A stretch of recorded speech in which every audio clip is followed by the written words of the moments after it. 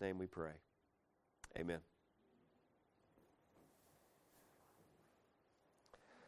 John chapter 3.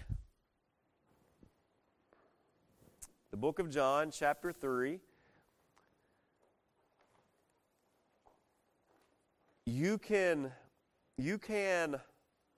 become a Christian without knowing the whole Bible, correct? Right? Thank goodness, because none of us know the whole Bible. But you can be a Christian, you can be saved with a limited knowledge, if it's the right knowledge, and of course with God's working in your life, in your heart. But to be saved, there are some basic things that we need to know and that we need to share with others that they might be saved as well. And John chapter 3 is one of those chapters that, though you may not be able to name the 12 apostles, which we did in Wednesday night a few weeks ago, or though you may not know all the 10 commandments by heart, which is a good idea if you do, John 3 and the teaching of it is something we all need to know. As a matter of fact, about this passage, Charles Spurgeon said, if you were ever asked to read to a dying man, read to him John chapter 3. And then he said, if it's good enough for a dying man, it's good enough for us all, because we don't know when our time will be, Spurgeon said. And so John chapter 3 is a great foundational scripture related to the gospel. And I hope that we will focus in as we study it this morning. If you found verse 1, say word. There was a man of the Pharisees named Nicodemus, a ruler of the Jews. The same came to Jesus by night and said unto him, Rabbi, we know that thou art a teacher come from God, for no man can do these miracles that thou doest, except God be with him. Jesus answered and said unto him, Verily, verily, I say unto thee, except a man be born again, he cannot see the kingdom of God. Nicodemus saith unto him, How can a man be born when he is old? Can he enter the second time into his mother's womb and be born? Jesus answered, Verily, verily, I say unto thee, be born of water and of the Spirit, he cannot enter the kingdom of God. That which is born of the flesh is flesh, and that which is born of the Spirit is spirit. Marvel not that I said unto thee, Ye must be born again. The wind bloweth where it listeth, and thou hearest the sound thereof, but cannot tell whence it cometh, and whither it goeth. So is every one that is born of the Spirit. Nicodemus answered and said unto him, How can these things be? And Jesus answered and said unto him, Art thou a master of Israel, and knowest not these things? Verily, verily, I say unto thee, we speak that we do know, and testify that we have seen, and ye receive not our witness. If I have told you earthly things, and ye believe not, how shall ye believe if I tell you of heavenly things? And no man hath ascended up to heaven, but he that came down from heaven, even the Son of Man which is in heaven. And as Moses lifted up the serpent in the wilderness, even so must the Son of Man be lifted up, that whosoever believeth in him should not perish, but have eternal life. We will stop there and save John 3:16 for Lord willing. I want to work through this passage and just explain as best I can these verses, and then at the end I'm going to give you 4 points of application. So y'all ready? Here we go. First, who was Nicodemus? Who was this man? And we know here that Jesus is in Jerusalem. It's the Passover. He's still there, like we talked about last week. And as he is there, at night, one night, this man Nicodemus comes to him. And we see in the text a few things about him. In verse 1, he's of the Pharisees.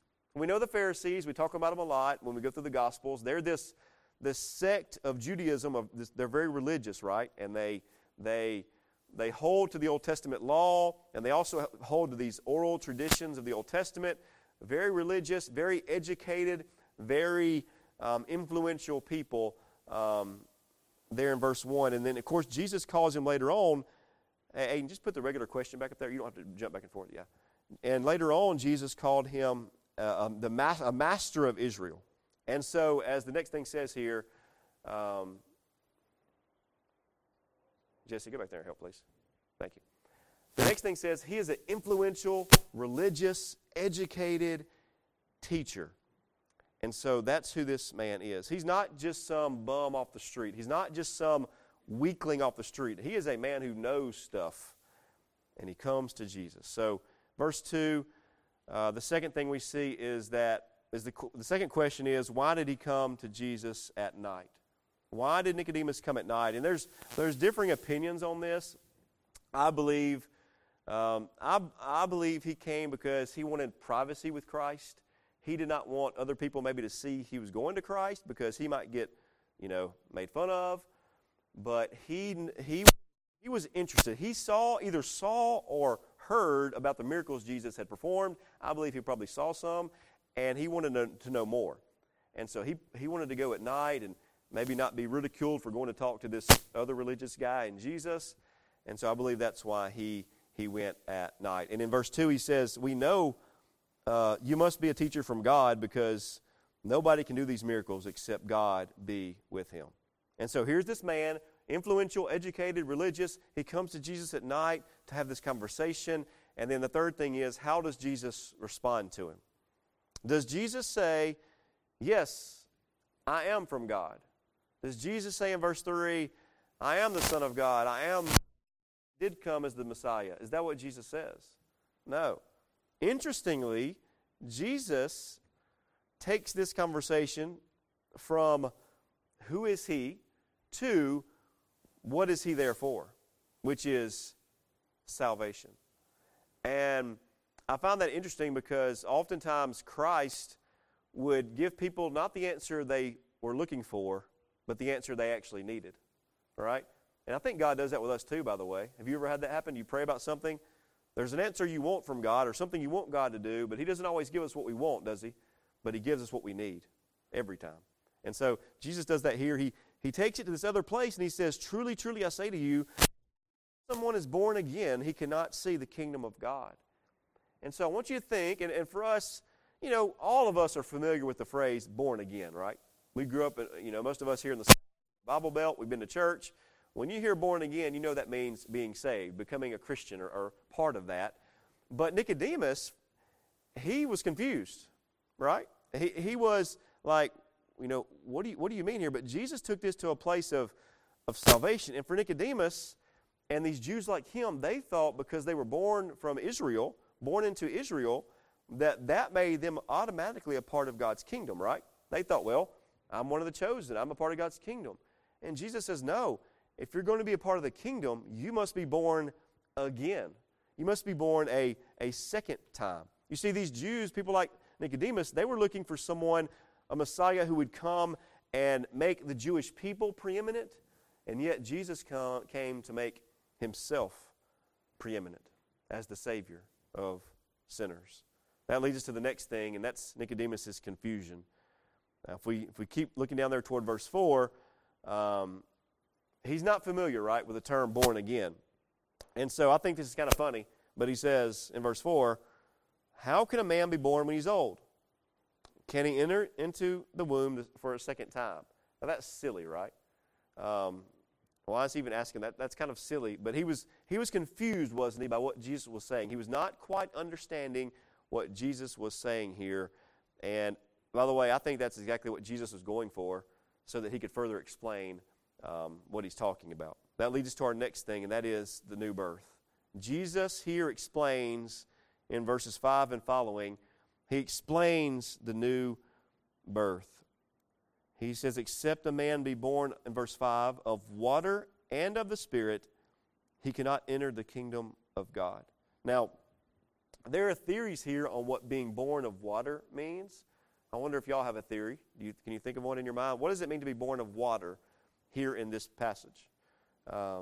Some people believe that's talking about baptism, like that John the Baptist would do. It's not enough to be born of baptism. but of the Spirit, which is God working in us. I don't believe that's the accurate theory.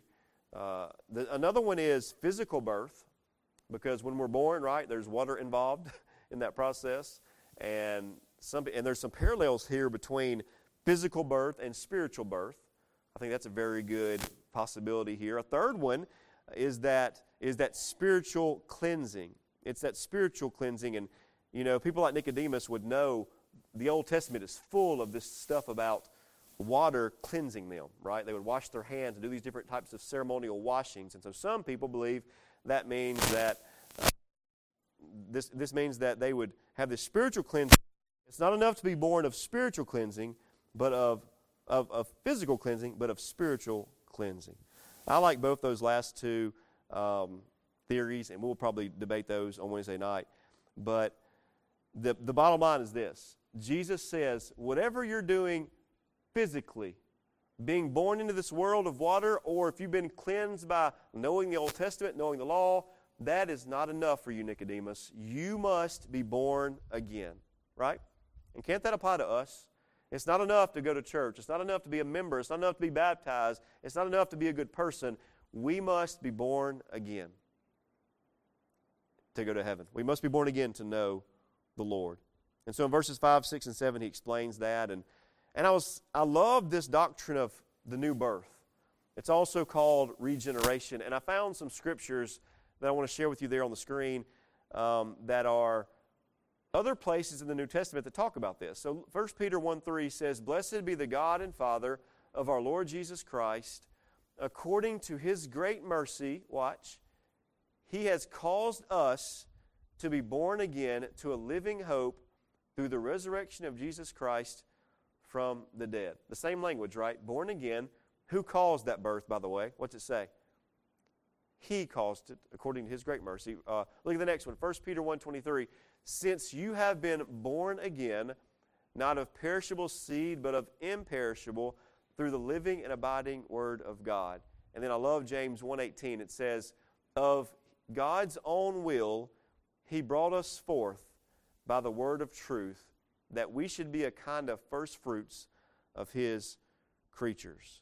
I didn't put these up there, but Titus 3, Romans in chapter 6, 1 Corinthians 3, 2 Corinthians 5, Galatians 6, Ephesians 4, Hebrews 5. All these different passages relate to this new birth. It is a thoroughly biblical doctrine that we must be born again, and that God does the borning, making us born. This next slide, I want you to see this quote here. Oh, sorry, it's so small. But see if y'all can see this. But J.C. Ryle said, "The change which our Lord here declares needful to salvation is evidently no slight or superficial one. It's not merely reformation or amendment or moral change or outward alteration of life." Let's stop there. I believe there are many, many people in churches who have only had some type of reformation or moral change or an alteration of life outwardly, who've never truly been born again through Christ. And we'll talk more about that at the end, but keep going.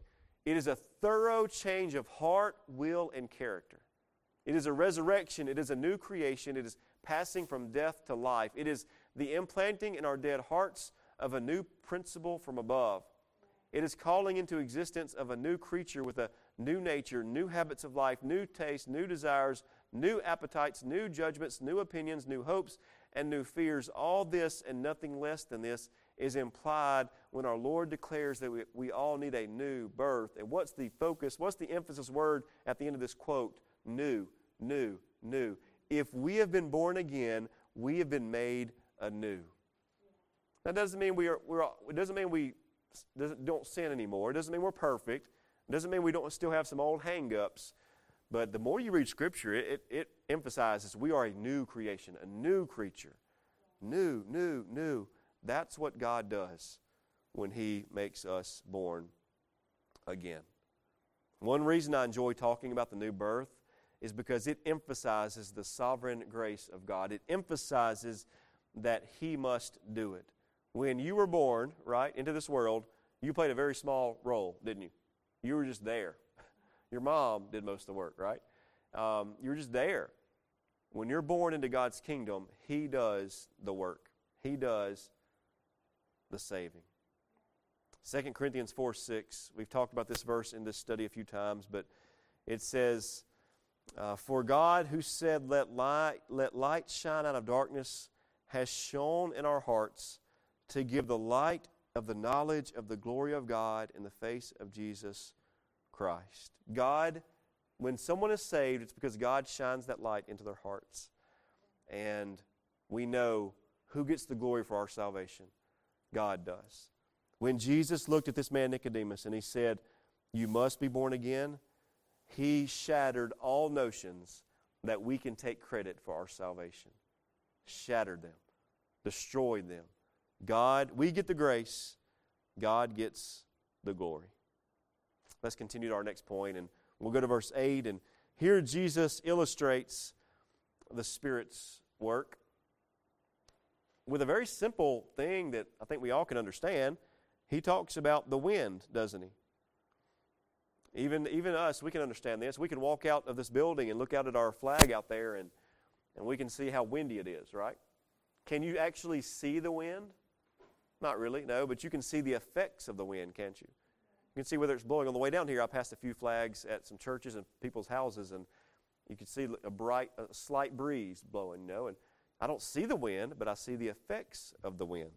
And in verse 8, Jesus says the wind blows around, and you can hear it, but you don't really know where it comes from. You don't really know where it's going.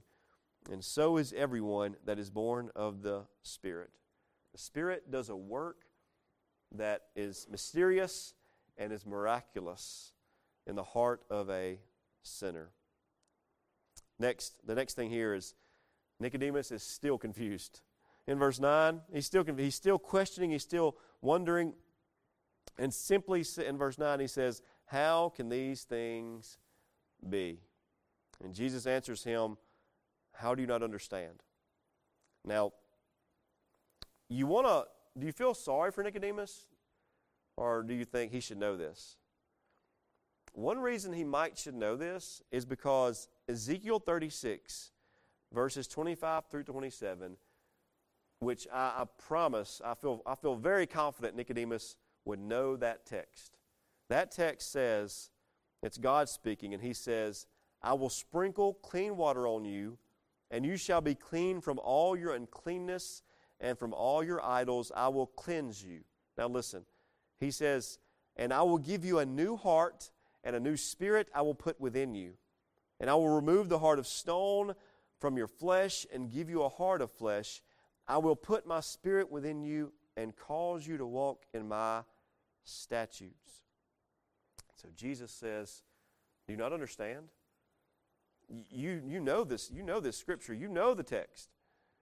Do you not understand that you must be born not only of water but of the Spirit?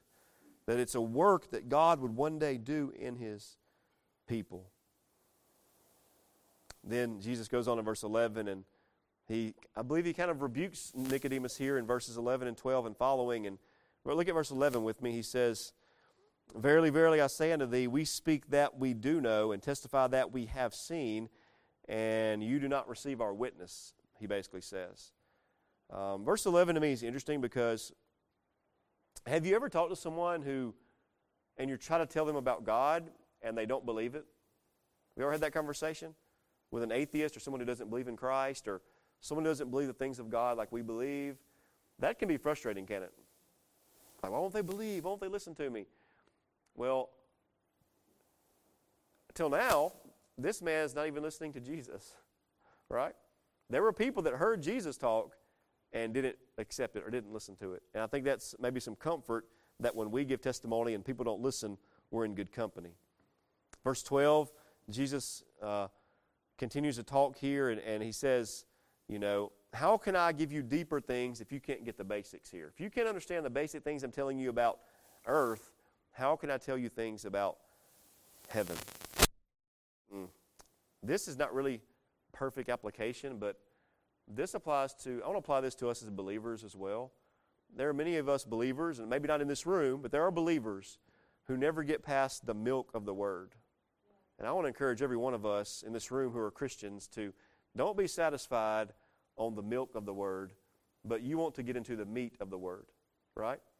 I mean, when we leave here in a few minutes, none of you are going home and having a milk lunch, right? I hope not, unless you're a baby. When you're a baby, that's fine, right? But we need some meat, or we need some food, don't we? And spiritually speaking, a lot of Christians, even Christians who've been in church for a long time, are still on the milk of the Word and have yet to get into the meat of the Word. How do you get into the meat? You read the Word, and when the preacher's preaching, you think about the Word, and you think about what's being taught, and you dive deeper into it. Jesus said to him, how can I teach you heavenly truths when you can't even barely grasp these earthly truths? The next thing is Jesus declares his nature. This is verse 13, and I'll just give this to you quickly here, but basically in verse 13, Jesus is just saying that he is the Son of God. He is God. As we saw back in John 1, in the beginning was the Word was with God, the Word was God, and the Word became flesh and dwelt among men. And I think here Jesus is just telling him the Son of Man came from heaven to earth. Then he illustrates the gospel in verse 14. I preached this in August of 2020. Some of y'all might remember, if you have great memories. This story is so interesting to me, and it's in Numbers 21. 21, the people are in the wilderness, wandering around, and they are complaining. They're like, God, we need this, we need that. God's got us out here walking around doing nothing, and they're frustrated. And do you remember what God does to punish them? He sends snakes. It's kind of crazy, right? God sends these serpents, these snakes, to bite the people. And these are deadly, poisonous, venomous snakes. And people will die from the snake bites. I mean, when God aims to judge, he is serious, right? And especially in the Old Testament, but even today, when God aims to judge, he is very serious. And so, snakes would bite these people. They finally went to Moses and said, Moses, we're dying out here. Do something. Moses goes to God. He prays for them. And God tells Moses a very interesting thing. Get a stick, make a serpent, a snake of bronze, put it on the stick, and hold the stick real high. Now, if I'm Moses, I'm thinking, really? Like, that's what we're doing? But Moses knew to trust the Lord, right? And so he made this bronze snake. He put it on a stick. He held the stick up. And God said this, anyone who comes and looks at that serpent will be saved. They'll be healed. So if they've been bitten, they were going to die because of those snake bites. But if they go and look at the snake, they'll be okay. I imagine there are people who died in the wilderness thinking, I'm not going to look at a snake. Do y'all think that might be possible? I think there are people who probably thought, that's ridiculous. That's foolish. I'm over here dying. I need some medicine. I need help. And you want me to go and look at something raised up on a stick? That's ridiculous. I'm not doing that. I imagine there are people like that, but I also imagine there are people who went and who looked up on that serpent on that stick, and they were healed. And I imagine they went and told everybody, if you've been bit, you need to go look at what's been lifted up, right? Do you see the parallels here? Do you see the picture? Yeah. Just as Jesus was lifted up on the cross, that all who look to him will be saved. The truth is, we've all been bitten by the snake, which is to say sin, right? And our only way to be saved, as Isaiah 45:22 says, look to me and be saved. You might be willing to do 1,000 different things to be saved, but God says none of that matters. Only one thing matters: looking to Christ. And Jesus, I think he kind of ramps up this conversation here from being born again to the wind illustration in verse 8 to kind of rebuking Nicodemus. And then he said, Nicodemus, here's a story I know that you know up and down. And just as Moses lifted up that serpent, so must the Son of Man be lifted up, that whoever believes in him, verse 15, will have eternal life. Surely, at this point, Nicodemus is beginning to understand the truth of what Jesus is preaching. Let me give you 4 points of application, and that'll be our message today. First, the first one is, just hit that button, there you go. A person can begin as a seeker, but end up as a servant. We will discuss this more maybe in a couple months, but did Nicodemus become a Christian? Do y'all know? Does anybody know? What do y'all think? Over in John chapter 7, Nicodemus is among some Pharisees, and he basically takes up for Jesus or speaks out for Jesus. That's in John chapter 7.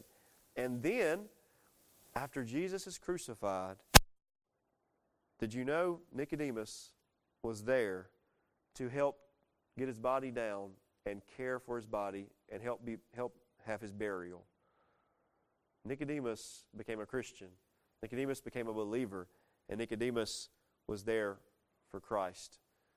At least on those 2 occasions we see in the Bible. And so the point is, this man might have started as like a seeker, just kind of asking questions, but he became a servant of Christ.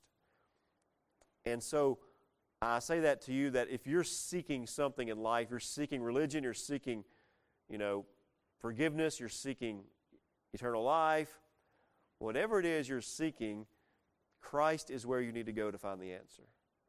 And if there's people in your life, church, family, friends, whoever, who you know are kind of seeking for something, don't give up on them, right? Because Christ can save. People can start as seekers and end up as servants. Number 2, our second application is we should speak compassionate truth to those who seek. Jesus here, though he did rebuke him slightly, he also spoke with compassion and truthfulness. And he didn't just beat him over the head. He gave him some illustrations. He gave him some things to think about. Of course, next week we're going to see verse 16. He gave him the love of God in verse 16.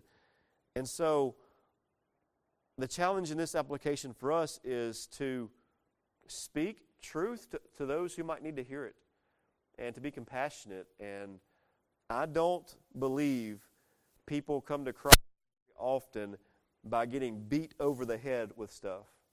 But I do believe if we preach the truth and share the truth with people and love people, God can use that to open their hearts to grace. And so we must speak compassionate truth. Number 3, and this goes for anyone who may not already know this, but we must be born again of the Spirit. And you might be like Nicodemus this morning. You might be thinking, well, I can't again because I don't even know what that means. Well, what that means is, have you put your faith in Christ? And if you've put your faith in Christ, then He's already made you born again.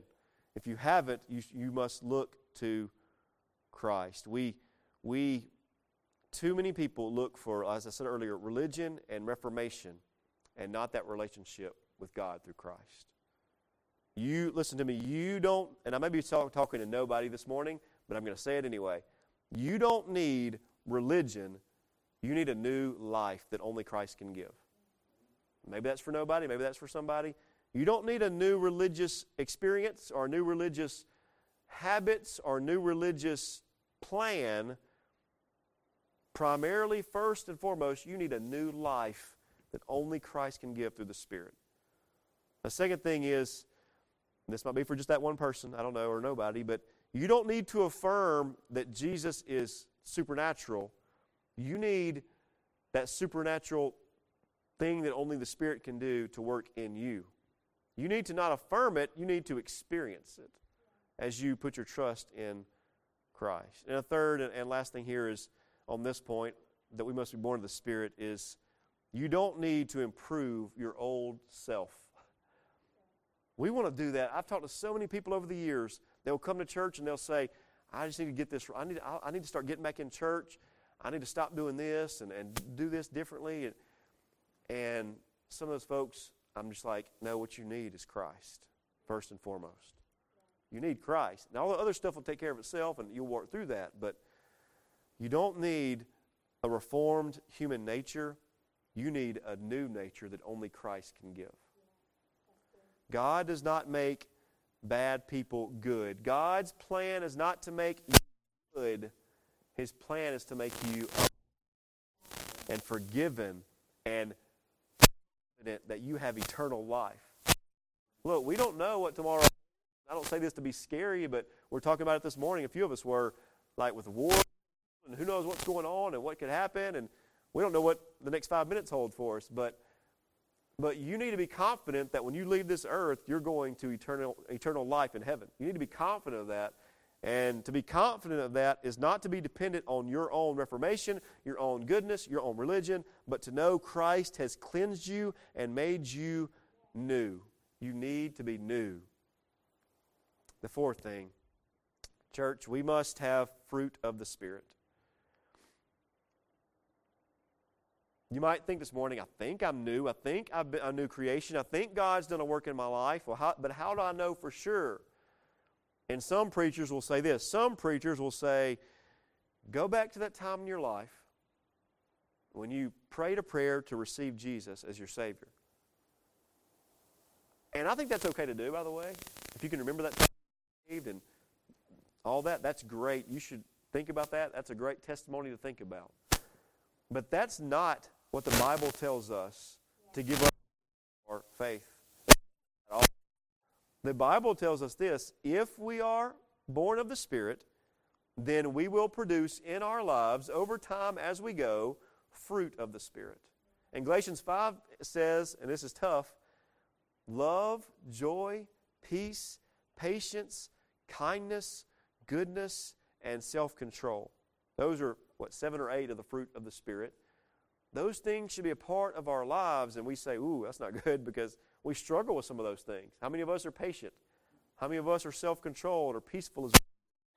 But Christians should have these fruits.